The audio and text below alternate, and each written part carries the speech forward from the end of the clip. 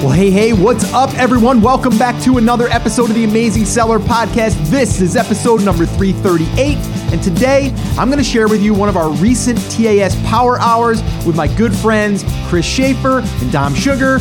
And we sit down and talk about some random stuff, but let me kind of give you a heads up of what we ended up talking about after we finished. And that was the open brand concept. Now, we've talked about this in the past. We have a brand that we are partnered with right now, and that's exactly what we do. And we talk about like how that's going. We actually talk about a product that we launched and is doing well over 15 sales a day with no reviews. Actually, I think we just got one review, and it's been consistently doing well right straight out of the gate. We talk about that. We talk about why we feel that is. We also talk about product positioning, which is really, really important, like how to take a product and then maybe position it differently to another market, but it's kind of like the same kind of product. Again, that'll make sense as you hear us, talk about this in detail. We talk about keywords, we talk about launching, we talk about optimization, and a whole bunch more because it's just a random conversation that we were having sitting down as we normally do. We just kind of hit record, and we do this on Facebook Live.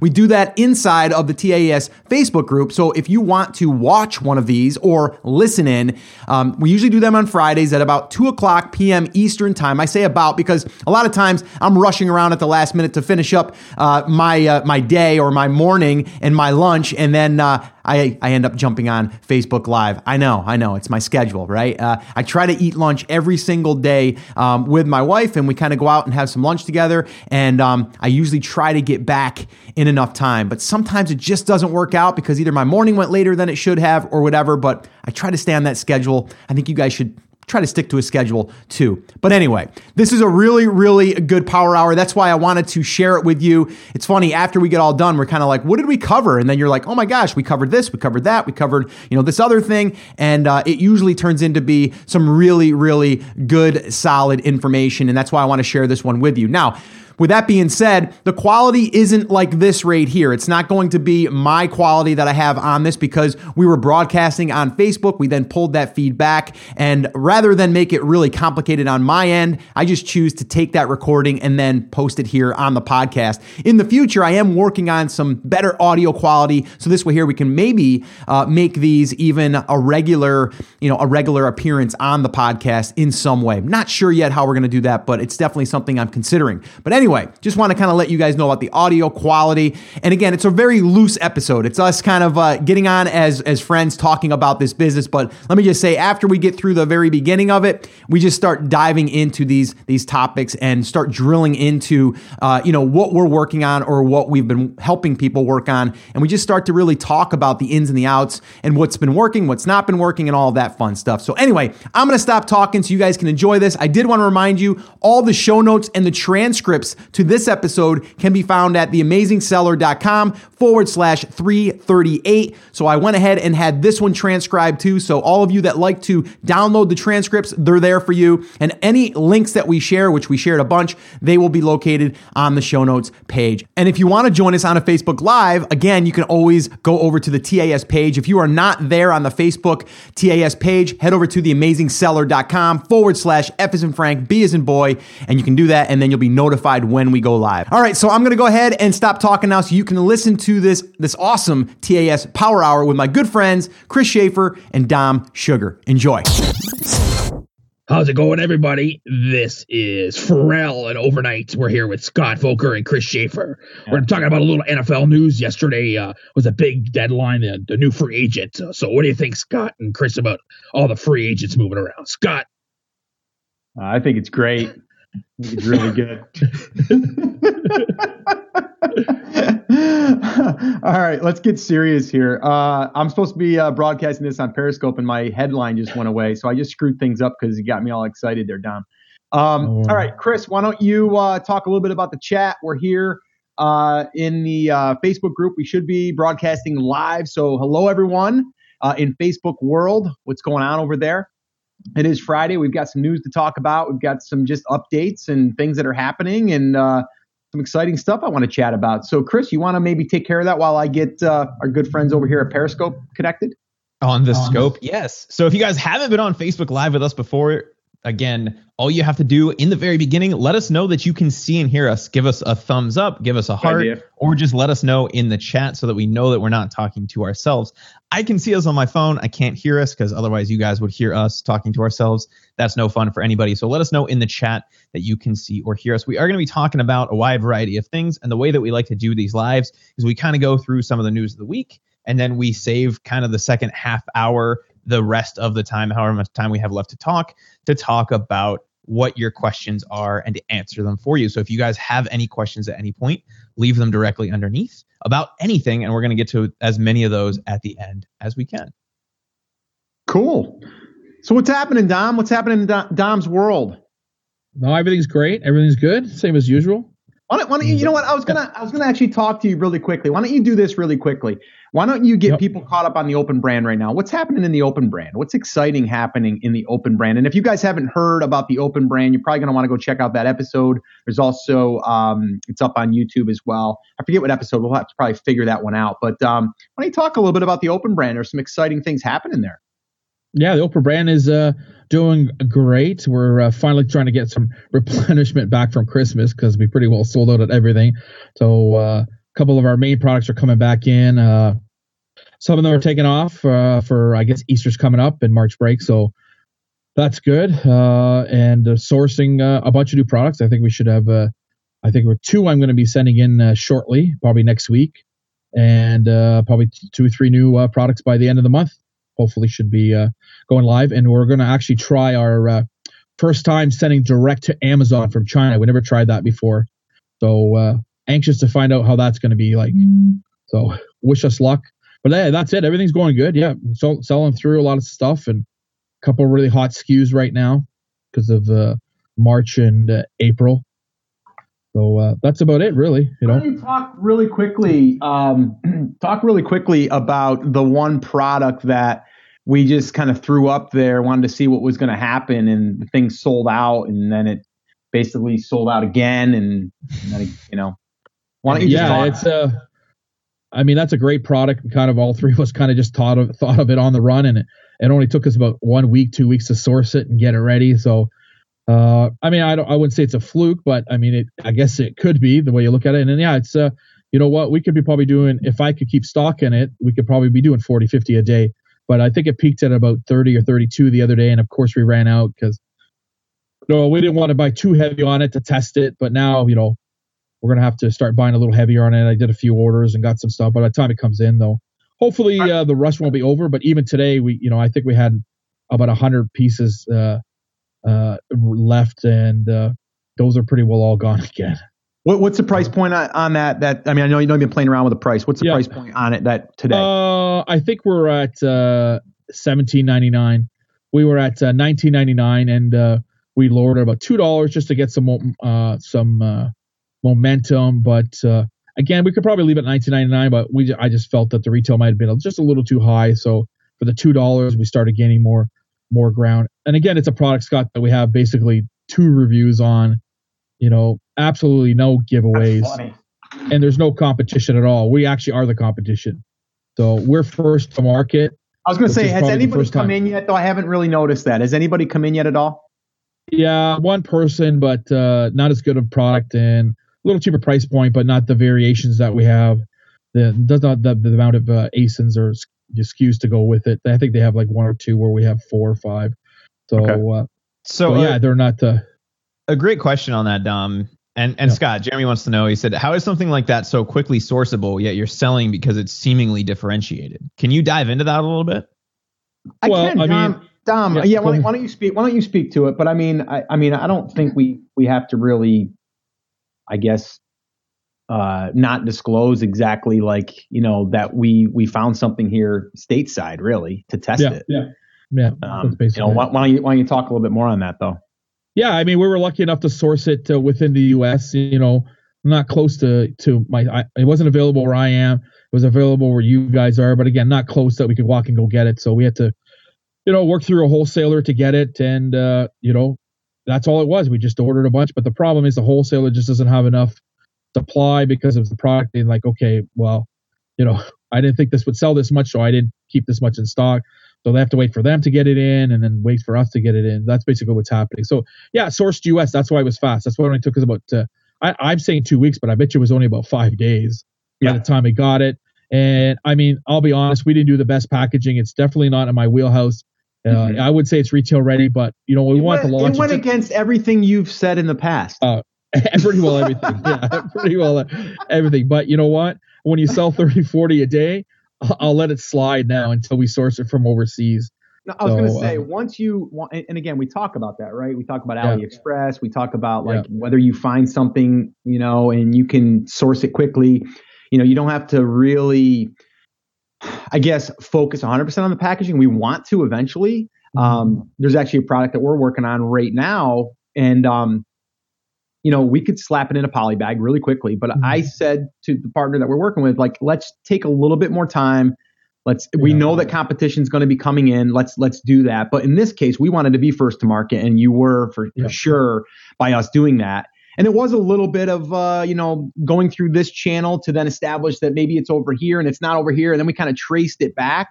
And I think this is a good example too, though, Dom, to let people know that if you can find a product that's being served to a market, but you can position it in another market being used for a different thing, that could be very, very, and I know Bill has talked about this in the past. Like if you find, I don't know, let's just say a flashlight that can be used for, I don't know, just maybe running or something, but then you turn that into a bike for the light and it comes with a mount on it. Well, now all of a sudden you've kind of made it fit a bike or a bike helmet or something like that. So you took something that's being positioned as it's for this market. We just took a similar product and then positioned it over here at this market, and we branded it as so. Yeah. So Scott, we do that in the Open brand a lot.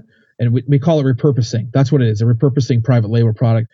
And we do have a couple in the Open brand, and I have a couple myself in my home and kitchen brand. And whoops, did I just say that? Oh, well, good luck. Anyway. Man, I'm confident anyways. But we did some repurposing. But I think Chris was just going to jump in and say that. But that's basically what it is. And it's really popular to do that. I mean, it's an explanation that you're doing right there. Here's one that's actually on Amazon right now. They took those walking nighttime lights that you put on your head, like the miner's light. Yep. Right. With the little dude walks around the corner and the light's like right in your eye, and you're like, what the heck, dude? Anyways, they repurposed them as barbecue cookers, cooking at night barbecue. So you could wear them and shine down in your barbecue. And that's what they were selling. It's exactly the same thing, but they just repurposed it, changed the name, and it's finding a different niche for the same thing. And Jeremy said, you're like riding a wave of a newly developed product. And the answer is no, it's a new purpose for an existing product. Right. And the example, I'm going to go back to the garlic press example, Scott. What we did was we took a garlic press and we said, it's not a garlic press. It's an at-home wine maker. Put a grape in it and you can have wine, right? That's what we did. And so we were able to find an existing product, repackage it, and put it out to market to see if it would work. And it kind of blew the doors off of what the expectations were there. Yeah, no, I think it's something that's totally doable. And again, it takes some thought process, right? It takes some looking and trying to find something that could fit that market or that could be used as an accessory or even as one of the main things that will complement it, or as a dual purpose or something. But yeah, I mean, it's doing pretty well. I think, again, I like that we did it and it's shown that without any reviews really, and then you're automatically getting sales. Lead me through that though, Dom. I mean, I know it, but lead everyone else through it. Yeah, what did it look like when we went live? Like we had that listing built and then we got inventory, we sent it in. What was the next step for you? Yeah, well, I mean, we prep everything before it gets there. What I mean by that is all our body, our text, our copy, our photos, our back end. So the process was like you said. We just ordered it. We designed a sticker tag on it that we actually went ourselves and produced, and then detagged everything that we could from the original. So so it would look so generic, and then put it on top of the polybagger box, depending on what variation we have of the product.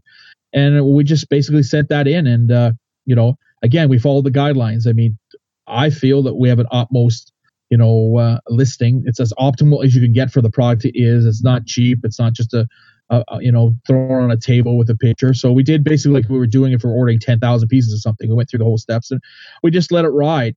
And I mean, to be honest, our last 4 products that we've released, Scott, in the open brand, 4 or 5, maybe 5 now, like we'd have no reviews at all. We launched with nothing, not giveaway. Again, we talked about it because we don't launch in a competitive market. There's 5 of us, 6 of us, at most 10. And that's it. So you don't have to give away anything. You don't need any reviews, and it still sells. Obviously, our number 1 product at Christmas time, I got back in, and they're starting to sell already. They've been in for 2 days, and we sold 6 the other day, the first day, and 5 and 8. We're I think 8 today already. So, and we're still over retail on it. And everyone's a lot lower now because it's not Christmas, and we're just gonna leave it. I'm gonna see what happens. And we're going to play with it. It's a product. We've differentiated enough. We've offered a lot of different variations, whether it's sizing or colors or multiples. And our customer service helps. Our account has a lot of feedback on it, thousands of feedback, not just hundreds, thousands. So people can see it and say, okay, this guy knows what he's doing. If there's any issues, they'll give us our money back. And that's all it's all about. So, but again, we started somewhere. If it's, you're not always going to start with a hit product, but again, that's the process we went through. Someone asked on Periscope. You're using. I'm asking questions. I know the answer, but I'm just asking them. Of course. What are you doing for pay-per-click? Are you turning it right on immediately, or what's happening? Auto campaign? Are you using a manual? Are you scraping? Like, what are you doing? Yeah, I mean, we're doing traditional stuff. Basically, I'll scrape my top. We'll go top 10 competitors. And then we'll scrape them, and then we'll take those and we'll put them in the back end. We'll put them in our keyword search, term search, and then we'll use those. And then we get rid of, we'll filter and get rid of all the dupes and put those in our back end as well, right, for keyword searches. And then that's basically, we'll let it fly. We don't do anything for the first couple of days because we wait for our inventory to get in. What we do is we actually set our retail prices like a crazy price in case Amazon loses it. So if it's a $25 product, we put it like for $59. And trust me, that'll pay off sometimes because they lose 1 out of 10 products that we ever ship in. So, they lost 800 of one thing a couple of weeks ago when we launched something else. And, so they have to pay us $50 times 800. It's not, I don't care. I'm not worried about, I'm not worried about the reviews and stuff anymore. So that was good. We just take that money and order more. So that's one tidbit for everybody. And when you just said it, yeah, we scraped everything. We put, we know our stuff pretty good. So I know we always talk and preach about doing manual. If you're in a market that you don't know that much about, or maybe then you could do manual, I go straight to you might skip automatic, or I go straight to manual where we put our own stuff in. Mm-hmm. So I don't even use the automatic campaign anymore. The first few days I did years ago, and that's it. We let it run. Yeah. And we've set our budget, and the first couple of days we run it as high as we can. We'll put it like $200 and put it at $5 a keyword, and we'll get our butt smoked. And then within a few hours, we'll be gone. Then I know what's the top, what's the cap for those keywords. And then the next day I'll set it to $100 or $50. And that's it. We do that with everything.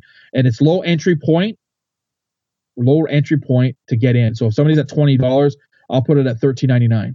Right. Just to see how fast it sells, just to get some leverage, and we'll move it up every few days. Well, you can do it with pay-per-click without any reviews, and you're probably onto something. Yeah, I mean, if you leave it at retail and UPPC and you start selling stuff, you're onto something for sure. So again, we don't have to lower our price that much for most of our products lately because we're just not getting into. We're lucky enough to be able to find between all 3 of us. We're lucky to find products that's not saturated, that nobody's selling, but that sells lots. Again, that's a dream, isn't it? Right? That's a dream product, and we're lucky enough to do that because we just don't release whatever. I don't care. I don't want to be we don't want to be in a fighting, in a PP competition, I call it anymore, right? So yeah. Okay. I had some questions come in here on Periscope. Want to know, number one, how do you scrape? And the way that I do it, and I know Dom is probably doing similar, is, we're using Keyword Inspector right now. You can go to theamazingseller.com/resources. You can find a link there, and I think you get double credits. But there's a new tool I'm playing around with, and it's working really good. I just actually did 3 campaigns this morning. Chris, I didn't even tell you this. I went in, I did 3 campaigns using it's a tool called Scope, and it's done by Seller Labs. I'm going to be doing some videos here soon on that. It's a really awesome tool. It gives you the scrape, right on the listing. So you don't have to go and enter the ASIN, and then you literally go in Chrome, you go to the listing. There's a little button on the bottom, and from there, wow, what the heck was that? Whose phone was that? But anyway, so then from there, it immediately populates all of the keywords on that listing that it's being ranked for and that it's getting sales on. I don't know how it works. I don't know how it happens, but it does. And whether it's 100% accurate or not, I don't care. It's still showing that those are the keywords. So then I'll take those, export them. And I did that this morning, and I'm testing it again. I've done already 2 other tests, and it works really well. And I'm going to be doing, like I said, more videos on that and stuff. theamazingseller.com/scope. SCOPE will be the link to that.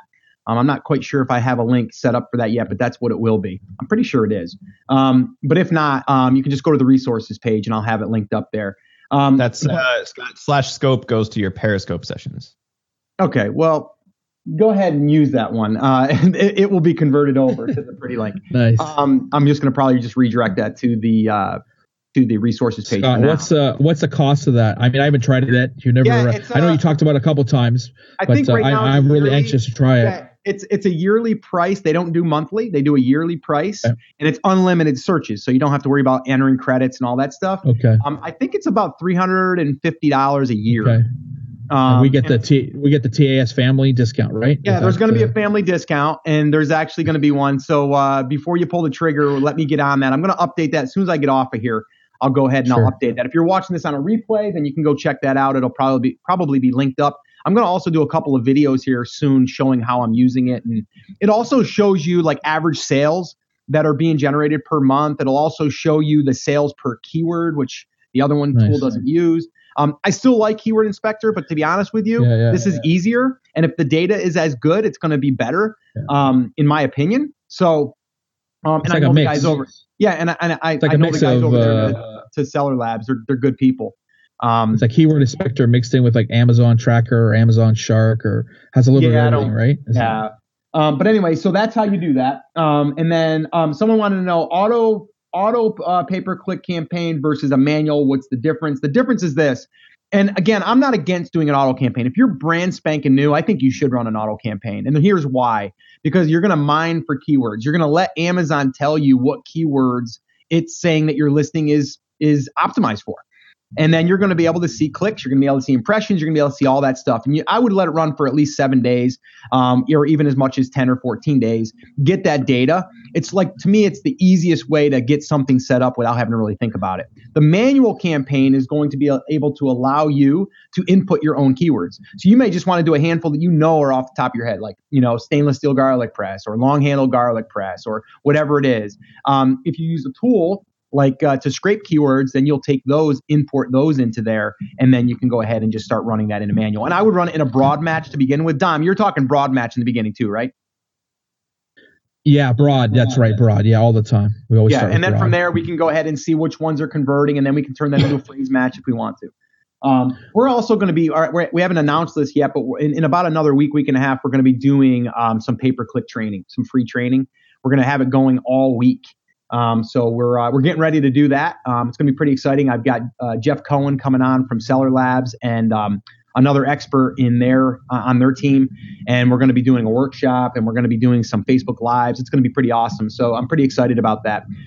So it's coming, guys. So just be patient. But pay-per-click is definitely there to help drive sales. And if you drive sales, guess what happens? You start to rank organically. So don't look at necessarily your ROI on the spend that you're spending. Look more at what it's helping you do as far as organically starting to rank. That's where the magic comes in. And it's going to be a process. I'm going to tell you right off the bat, just like Dom said, you're going to probably lose money in the beginning.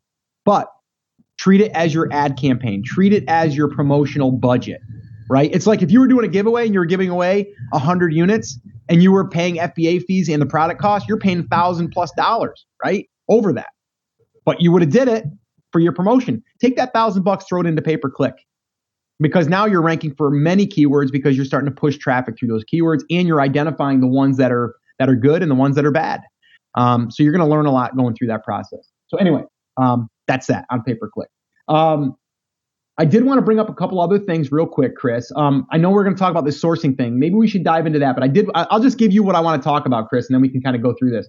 The Kindle book. I want to talk about our recent little case study that we did within a brand that we're working with an email list and the Kindle book leading back to products. I want to talk about that. I want to talk about a price test that I'm doing right now. And I want your thoughts on something there on a price test that I'm about to run. And then I want to also talk about images and the importance of images. And I just did an interview the other day with Jared, and he talked all about his images and why he thinks that that's his main reason why he does better than his competition. So those are some topics I want to talk about, and then any other questions that come in. But let's talk about this sourcing thing that you guys were talking about.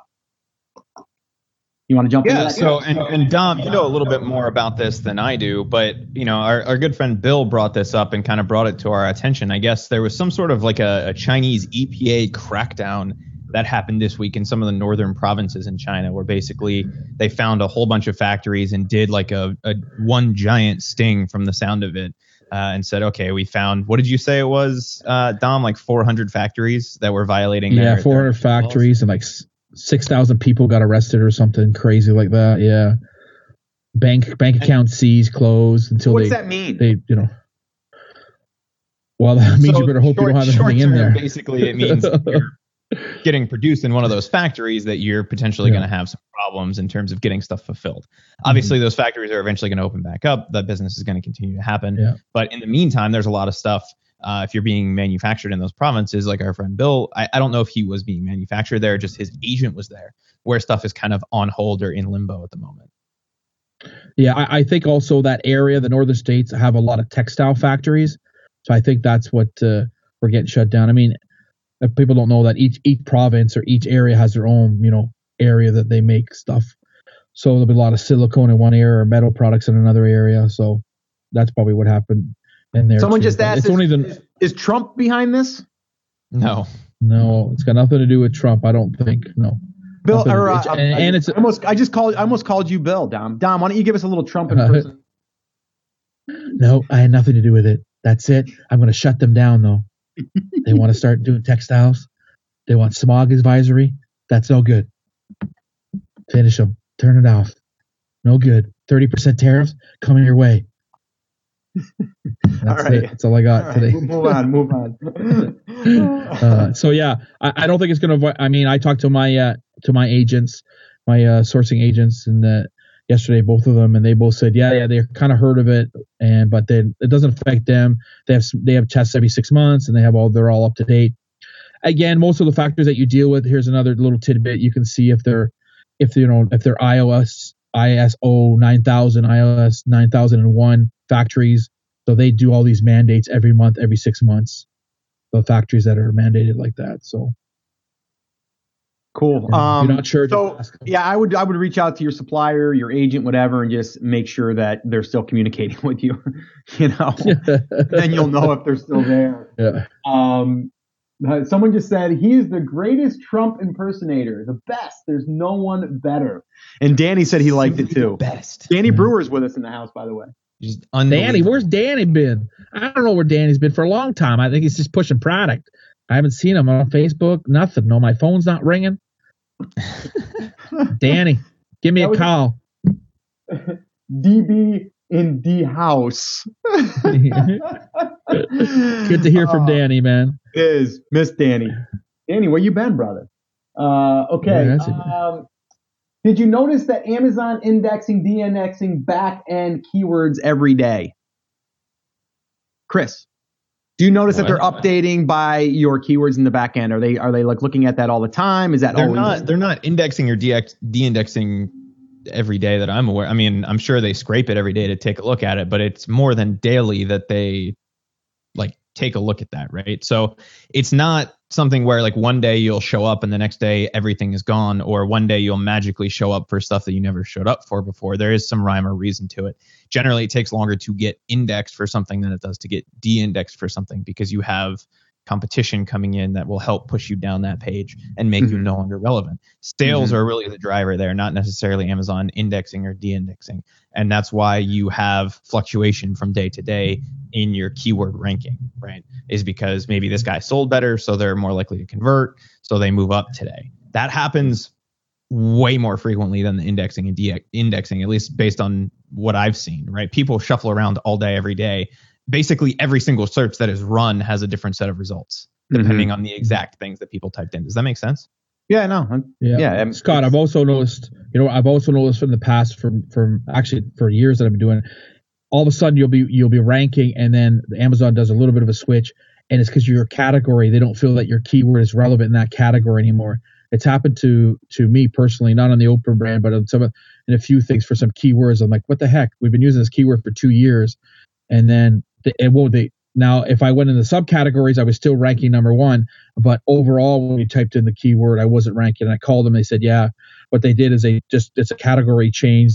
That's what they told me. It just wasn't, you weren't relevant enough of that category, because it's one of those things where sometimes you can list your product in 2 to 3 categories, and they just pick a certain keyword and that's it. So we've actually got to the point where I've had to release the same. That's why I got into what we were talking about at the last TASB note, where I would release the same product under even a different brand name, but same, just so I could go on the other side.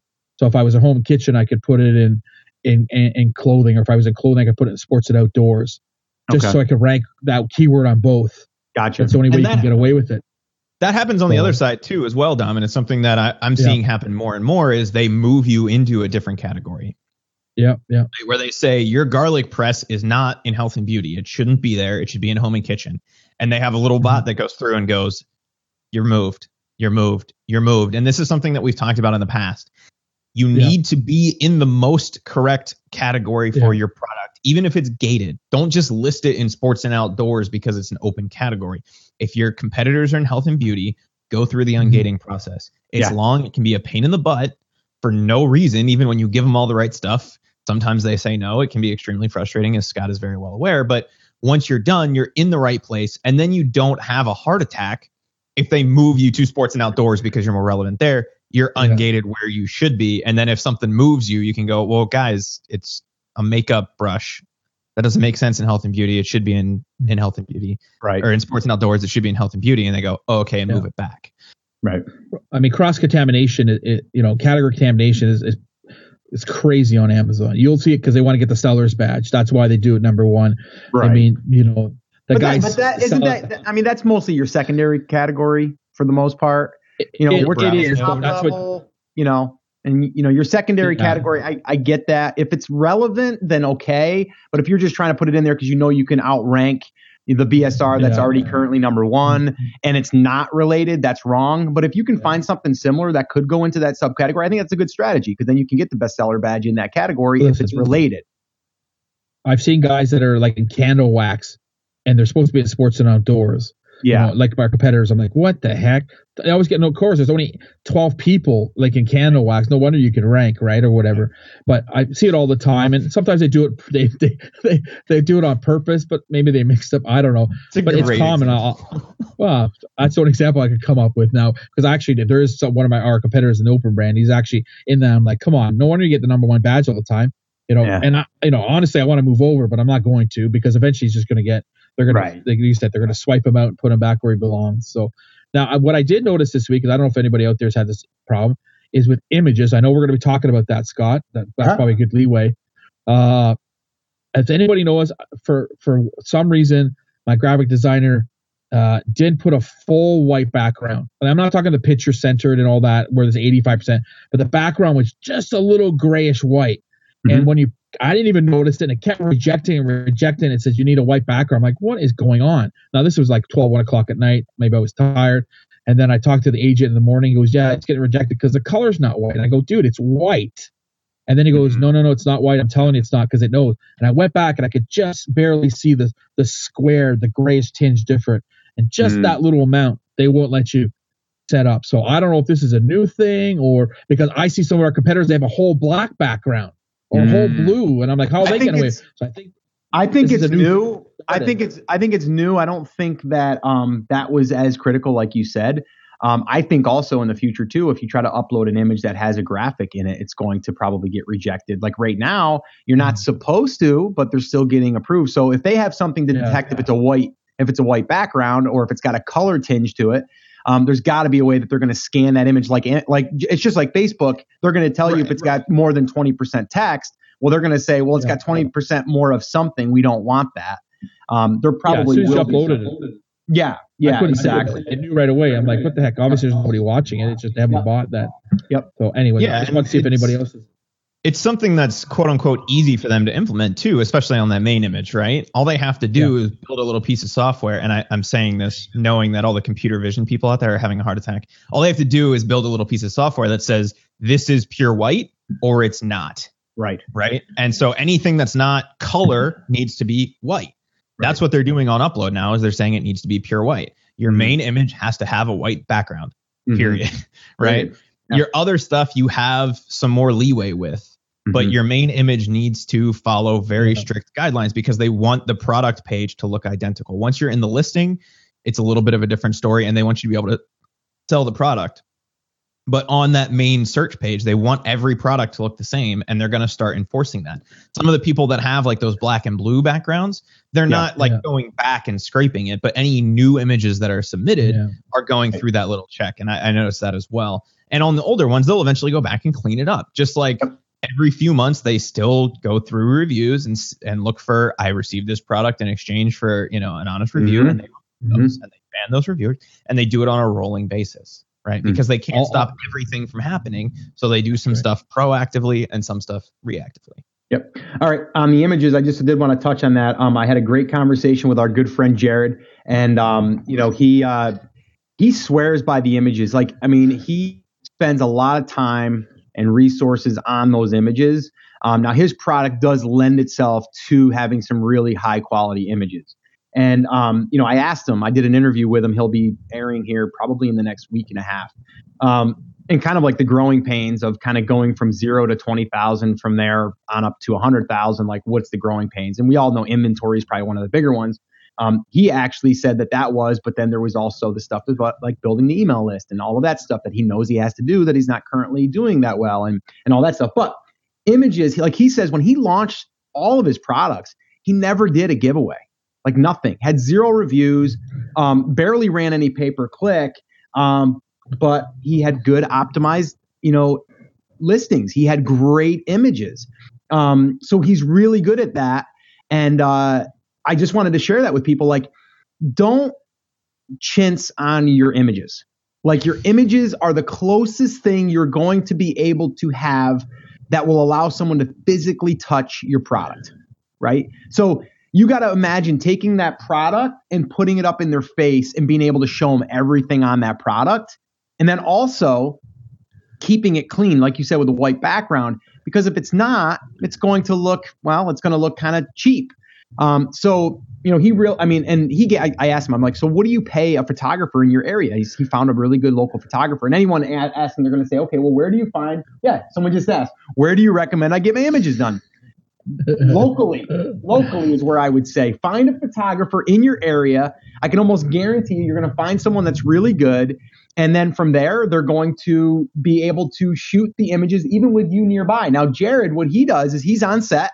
They schedule a whole full day, and he schedules up to 6 SKUs that he does all in that one shoot. Okay. Now, for that one shoot, he's paying between $1,200 and $1,500. Now, to some people, it's like, whoa, man, that's a lot of money. But divide that out for 6 products, it comes down to about $300 per image or less, right? Or $300 per product. Per SKU. So he's having like eight images done per product. So that's 6 SKUs. Right. So you got, that's 48 different images edited, done, full day shoot. We're talking models coming in. We're talking like lifestyle pictures, the whole 9 yards. Right. But he swears that is what, and he doesn't lower his price. He doesn't do any of that stuff. He keeps it consistent. He stays true to what, the brand has represented. And he swears by it. So I just want people to, to understand that your images are the closest thing your customer is going to get to be able to touch it, handle it, and see it up close and in person. So definitely don't chintz on that. That is part of the listing optimization. That was something we jumped into a little bit on the workshop last night. I'm glad you brought that up, Scott. That's kind of funny because I didn't know that you had that conversation until we kind of dove into that a little bit last night on the workshop. But we talk about it every time we do one of the hot seat podcasts, right? Yeah. Where people say, I don't know why my listing isn't selling. Occasionally be just about PPC, but even if it is, we still look at the listing, right? And we go, here's what's wrong. I can't think of one off the top of my head, and maybe you can correct me, where we haven't said maybe change your images, right? Because you're not standing out, or you're exactly the same, or your background isn't white, any of those kinds of things. So the images are the thing that grab the eye. It's the thing. And what I was just saying with the white background thing is, every product looks the same. So you have to figure out a way to get it to stand out. A good photographer can do that, even in a field of all the same products, right? Maybe it's flipping the angle around and pointing the garlic press to the left instead of to the right, like everybody else. Right. And just having a really nice, well-composed photo, that can go a long way. That's the advertisement for your listing. One of the things that we talk about anytime we talk about PPC is like, okay, there's three kind of challenges, right? First, we need to get impressions, then we need to get clicks, then we need to get sales. Images play a role in both of those last two things, getting clicks and getting sales. They play a huge role in getting the click because, again, you have to stand out. People don't really read your title, and I've gone on that rant a whole bunch of times. So they look at the image, and that's what they choose your product based on. Once they're in the listing, they look at all those supporting images, and that is a place where you can impact conversion rate tremendously. And that's why testing images with something like Splitly, like we've talked about in the past, can be so beneficial, and it's super easy to do. That is the thing for your listing. And if you go back and listen to the KDK hot seat that we did, that was one of the things. And we talked about you can't really listen, or you can't really show someone what those athletic clothing look like until you do that in the images. Like it's different than picking it up off the shelf and going, this is how it would fit me. You have to show them that in those images. And it's the same thing with any other product, whether it's a pencil or a garlic press or anything else. You have to show them how it's going to impact their lives and what the entire thing is, so that they have the experience of being there, holding it, touching it, feeling it, and experiencing what it's like. Right. Okay, cool. That's images. Let's move on to the price test. I want to talk about this real quick. And I actually set up something this morning because I'm curious to see what happens here. Dom, I want to know your thoughts on this. Someone had posted inside of the Amazing Seller Facebook group, and they said that they were playing around with price. And what they were doing is if you're Power Hour and Gold Rush Day. Someone just said, yes, Gold Rush tonight, finale, I think. So I got distracted. I thought about Gold Rush. What they're saying is if you have an item that is less than $35 and someone doesn't have Prime, it's not going to be free shipping. Okay? Right. What he was saying was, if you can get your price to $35 or half of $35 where someone could buy two, you're going to collect a whole nother audience that's on there that might not have been seeing your product before because they don't want to pay for shipping and handling. Now, he said he's seen a bump in conversions. I'm not sold on that because I think there's more on there that are doing Prime. But Chris, I want your thoughts on that. If I had a product right now that was $32.95 and I could bump it to $35, would you think that I would see a difference? And that's the rub, right? And that's why I raised my hand, because I was going to say, what is his price? If it's $33, then bumping it to $34.99 potentially will have that increase. And I've actually done that, and I've experienced a similar increase. It was priced at $32.99. We bumped it to $35.99, right? Which generally is going to decrease sales. But sales actually increased slightly because people don't have to pay shipping for it. But if your product is $25, I wouldn't drop it to $19 or raise it to $35 to try to capture that. You can always test it and see if it works for you. But in most cases, people understand that they have to get their cart value to $35. It doesn't have to be a single purchase. Right. So, it's going to depend on what your product is, where the price point is. You can try it if your product is somewhere in that $20 range.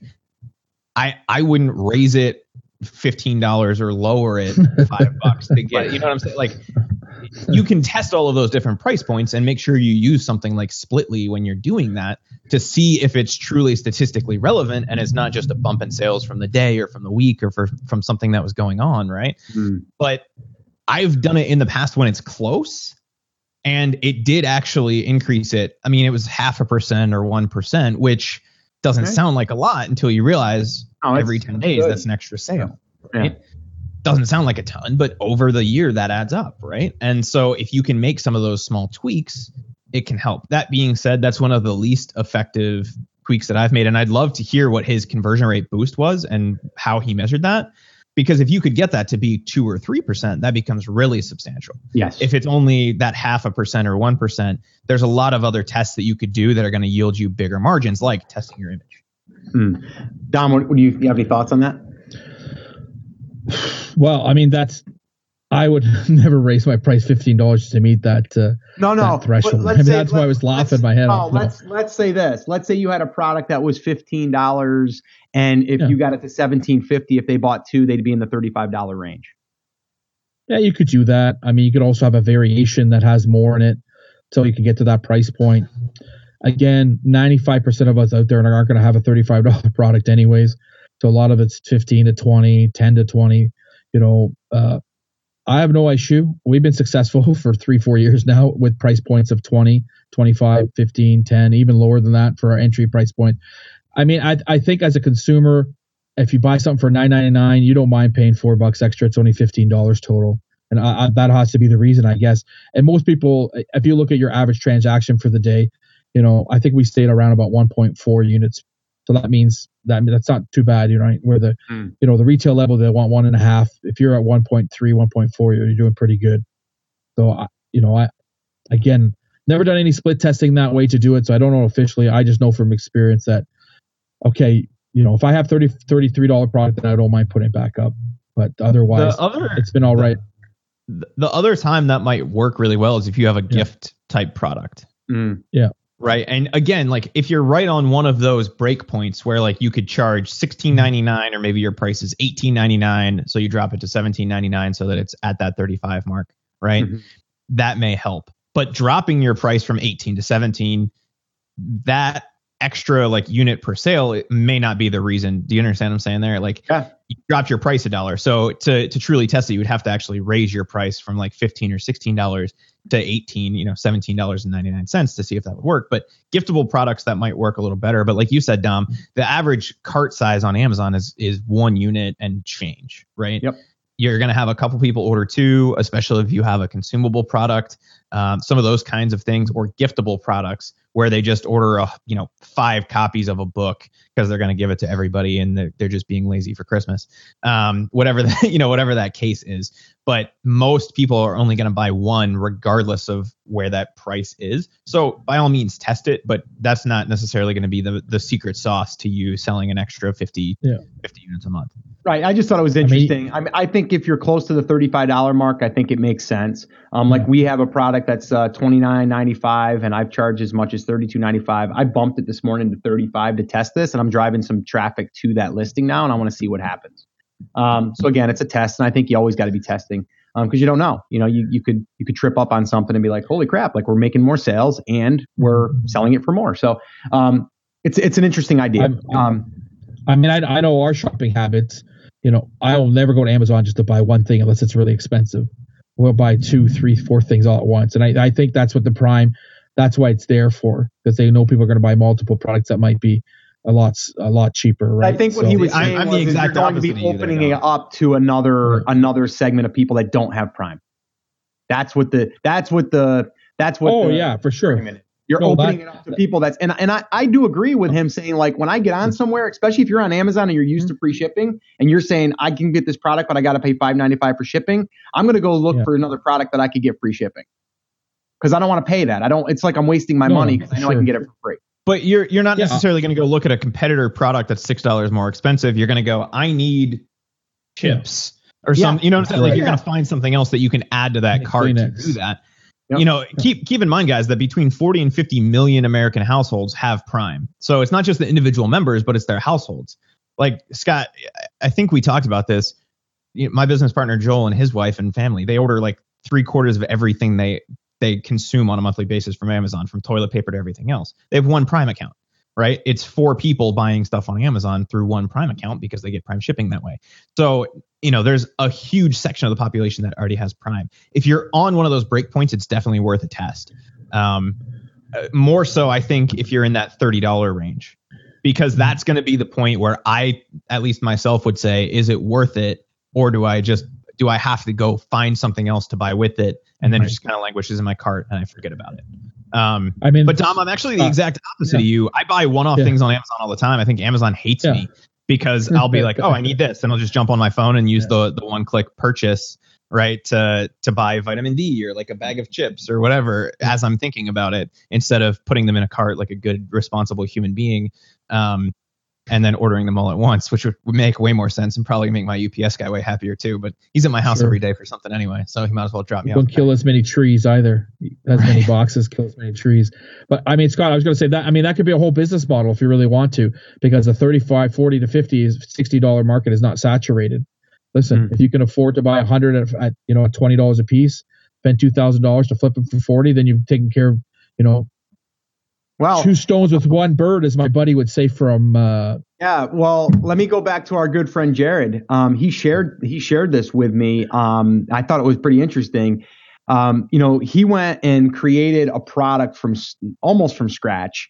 Really by kind of retooling it and stuff. And it took like 6 to 8 months to actually have it manufactured stuff. Read all the reviews of a product that was doing something similar, but not exact. And he got the idea by just walking through a store like Target or something. He's like, oh, that's pretty interesting. And didn't look at Jungle Scout, nothing like that. And the thing weighs like 18 pounds. Okay. The thing is oversized. And the thing costs probably about $25 to $30 to manufacture, but it sells for $100. So he ordered, I think he said he ordered, oh gosh, I think now I'm going back, maybe 150, 250 units, something like that. Quite a few units. It was 3 or 4 pallets in his garage. And when he got it, he was scratching his head like, what the heck did I just do? Like, what did I just do? Like, I got to sell these things. Like, these things are huge. Like, I'm going to need help getting these things like shipped and all that stuff, right? That's pallets. I can't even move them around my garage. So long story short, he sent them in. And as they were getting unloaded and they were getting checked in, they were selling. He sold them out in 6 days. 6 days. No pay-per-click, just an optimized listing with great images. That's it. Pretty crazy.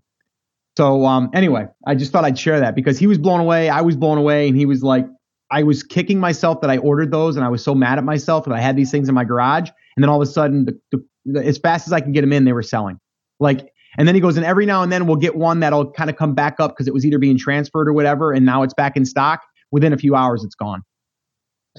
So I don't know. You know what I mean? Like, it's just funny, but that's a more expensive product.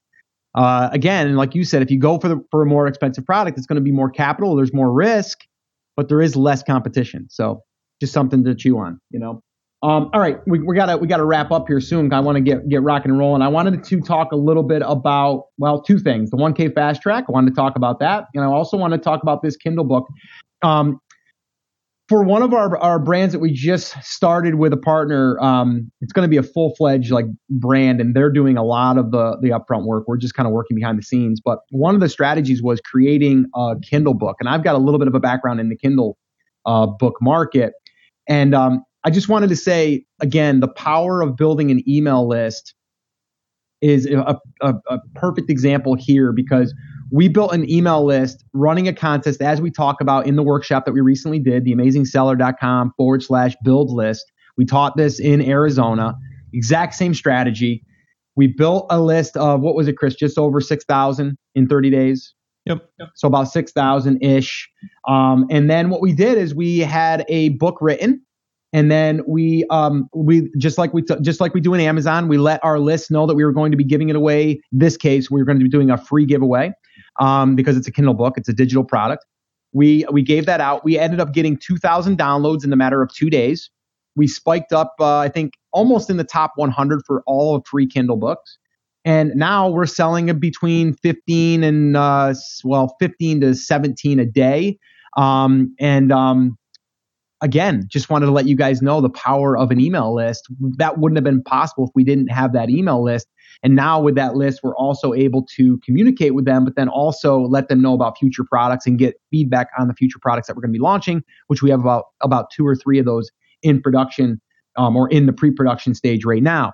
So again, if you guys have a product that could support a Kindle book or a Kindle book could support your market, definitely worth looking into. I know I'm going to get the question, well, where do you get that written? Well, if you know someone that has expertise on that, you can have them do it, or you can go to a place like iWriter.com.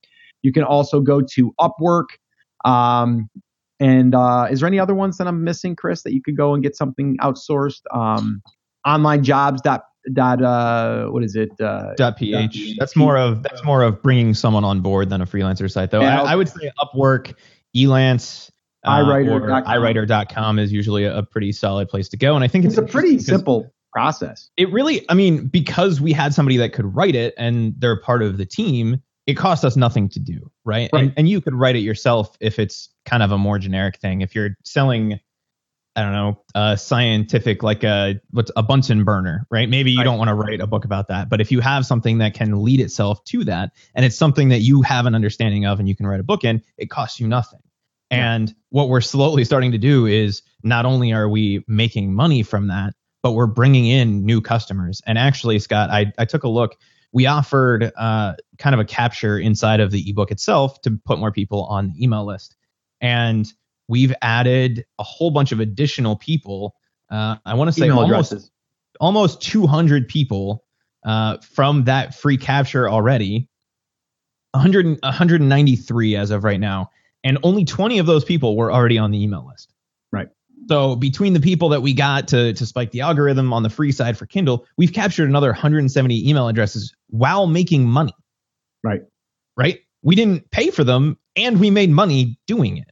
So we're recouping the cost of building that list. But now as we launch any products in this space, we can email that list and get an instant source of traffic. Yeah. Hundreds of people that are already ready to buy it. And that's what's really powerful about building lists. So, if your market lends itself to it, it's definitely worth the investment. So just wanted to kind of throw that out there and let you guys have a little bit of an update of what we've been working on. And I'm pretty excited about that. So that was the Kindle book, the price test. We talked about that. The images, we talked about that. We did a Trump impersonation. We talked about scraping keywords.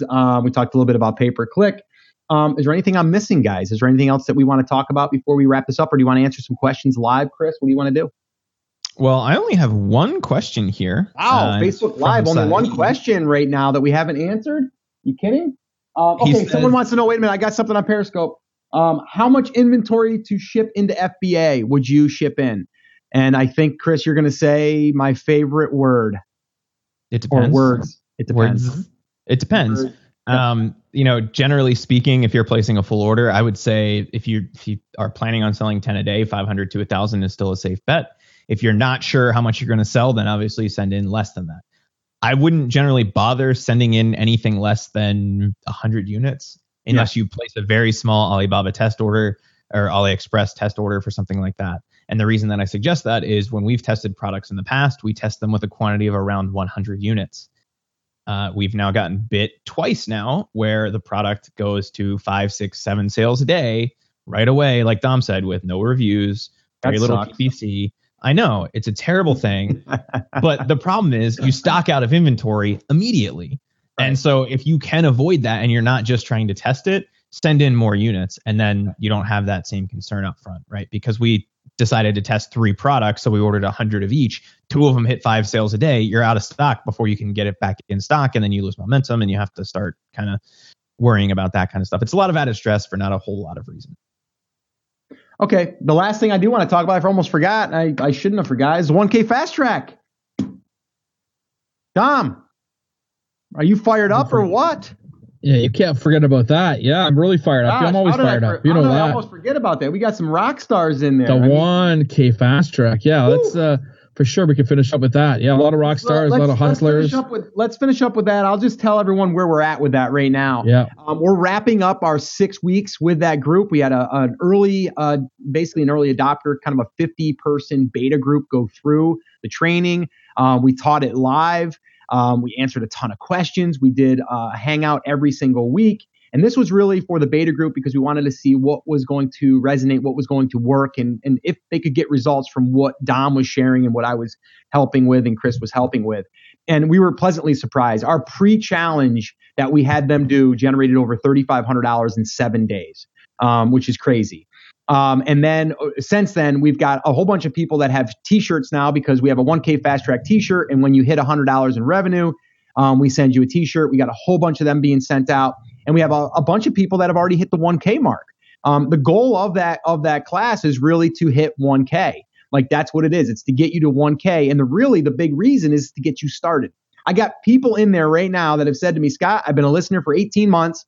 I want a private label, but I'm too afraid, or I've just been hemming and hawing, didn't know what way to go. I joined this to kind of get going and raise a little bit of capital. And this is what I needed to give me a little bit of a kick in the butt. And now they have another set of tools and strategies that they can create a revenue stream forever by going through this. So we are going to be opening it back up really soon. Actually, in about a week and a half, we'll be really opening it up to the internal list. We have about 1,000 people that are on an internal list right now that want to be notified when we open. We are only going to open it to 100 spots. We initially had 50 for the beta group. Now I think we're ready for 100. But we're going to cap it off because we want to make sure that we can still support that level of or that number of people in there and have the same level of support and all of that stuff. So if you guys are interested in that, definitely head over and get on the early notification list of 1kfasttrack.com, and you can sign up right there if you're not already on that list. We will be notifying the early registration list first. We will be giving a slight discount for those people. And then the price will slowly increase to the public price, which will be that'll be available if there's any spots left after we let the early notification list. I have a hunch that it probably will not be available because we literally let a list of only 500 people know about it, and in 6 minutes we filled all 50 spots. So if you are interested in getting in on that program, it's a 6-week program. And the goal of that is to get you started, get you moving, and teach you how to take product from a retail store and flip it for a profit. That's really the nuts and bolts of it. So, Dom, why don't you talk a little bit about how it's been running that class? No, it's been for me, it's been a phenomenal experience, especially working with you guys. And the classroom's been really productive. You know, they're responsive. So it's been pretty cool. Yeah, it's built. I mean, it's kind of like a private label classroom where you've built, you know, people hold people accountability. They you know, the lows and highs, the congratulations and, you know, high fives and all that stuff. So it's good to have that community. Again, absolutely. Everyone could do it themselves. We're not saying you have to come, but you know, but you get that elusiveness with us helping them and, you know, and helping you maybe push through those little things that you get caught on, which is, you know, could be anything, price points, not sure what to purchase, you know, having troubles finding stuff in your area. I mean, you know, or maybe not knowing where to go to look for stuff, just always thinking it's just about Target and Walmart and nowhere else. So we talk about all that stuff inside. And then as we get going in this, once we get to the second, third, fourth, we're going to have this thing, you know, pretty pumped up. Even now we got it, you know, we've went through lots of things. We've had a lot of feedback from our students that told us, look, I'd like this to be part of the class, and we're going to implement that. And, you know, we'll structure it, you know, maybe a little differently, the way we communicate with some of the product, their information. Yeah. But overall, it's been amazing. It's you know, it's a great experience for me. You know, I you know, I've coached and taught people for several years now, but not to this extent where it's, you know, one on 50, I guess, or 3 with 50, you know, type of thing where we're kind of going back and then being, you know, we're in the classroom, we're in the Facebook room all the time, and then just to have an alumni, I guess, like we're going to say. So these people will be able to teach the next group. And then the next group will be able to teach. And now we'll have, you know, same thing. We'll have in a year from now, we'll have 1,000 people in there helping everybody else. So that's what I'm kind of looking forward to for the future. And yeah, I think it's really just rewarding to look back and now see that people that started this were at zero, and now there's people that are posting screenshots almost daily of their sales numbers. And it's just, it's pretty awesome. And, you know, a lot of people, they're just like, you know, I just want to make my first $1 or my first $100, my first $1,000. And then it kind of proves that this model works. And also you generate some revenue. And that's what I really love about this. It's constantly being updated as far as people posting screenshots. The other thing I want to let people know is like, the other thing that we're doing like on a regular basis is, you know, they're posting screenshots of products that they're finding. And then Dom and myself and Chris are giving our feedback. And we actually have done that 5 weeks in a row where we'll take 10, 12 different products that they've submitted, and then we'll give critiques on it and say, yes, I'd buy these, or no, I wouldn't buy these. Or maybe use these as a filler product. It's really about how to build out your product line. But like Dom said, we've learned through this process of what we want to highlight more. And also we want to add a few things to it to make it even more powerful for them to get results even faster, if that's even possible.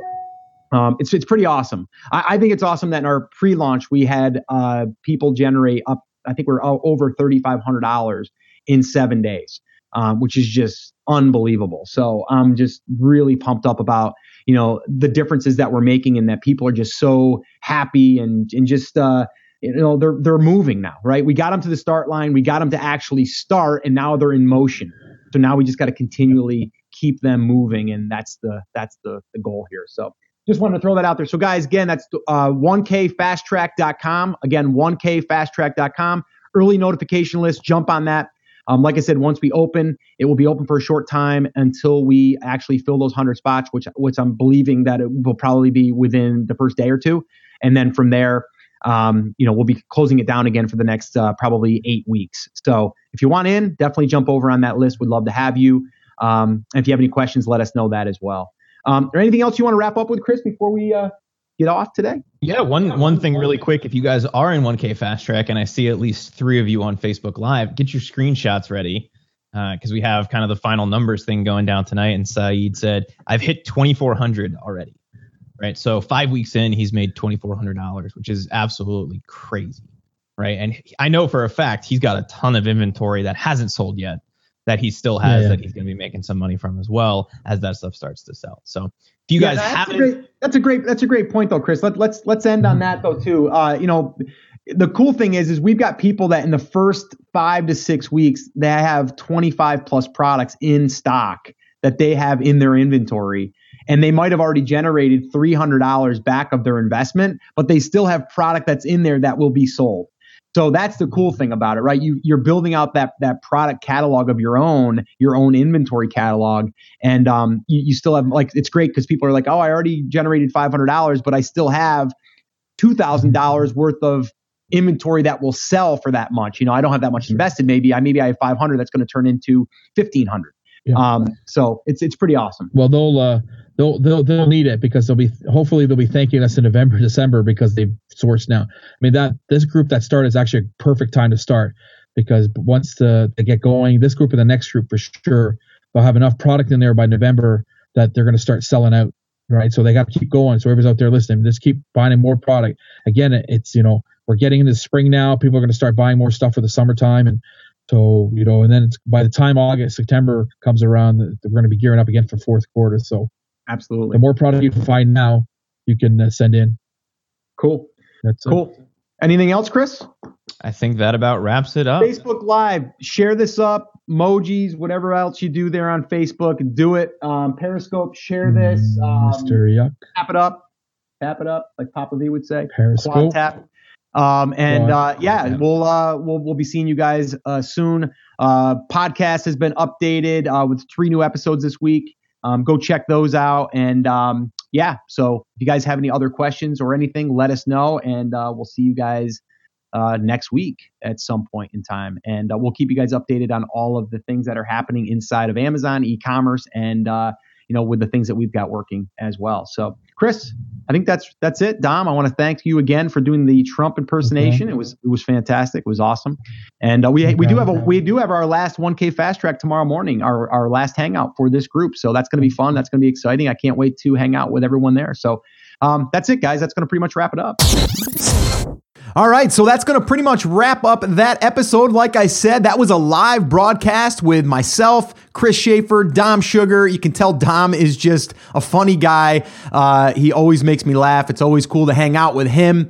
And he told me too that a lot of people in his warehouse listen to these when we broadcast them. So if you guys are listening to this in Dom's warehouse right now, you guys rock. All right. So just wanted to kind of give you guys a little shout out. And I'm sure you guys are all having your hands in the air going, yeah, woo, woo. All right, cool. And because Dom would say, sometimes he would broadcast it and everyone would hear Dom's name and they'd all start cheering and stuff. So it's pretty funny. So anyway, just wanted to give you guys a little shout out in supporting Dom and all that he's doing. Not even just in business, but in Dom taking it serious now and really starting to get his health in check, which is pretty awesome. And I can't wait wait to post some updates on that because there's some things that we've been working on behind the scenes there, and I'm really excited about that. So, all right, guys, that's pretty much going to wrap it up. Like I said, all the show notes, the transcripts can be found to this episode at theamazingseller.com/338, and you can grab everything over there, the show notes, the transcripts, all that fun stuff. And yeah, just want to say, remember, I'm here for you, and I believe in you, and I am rooting for you.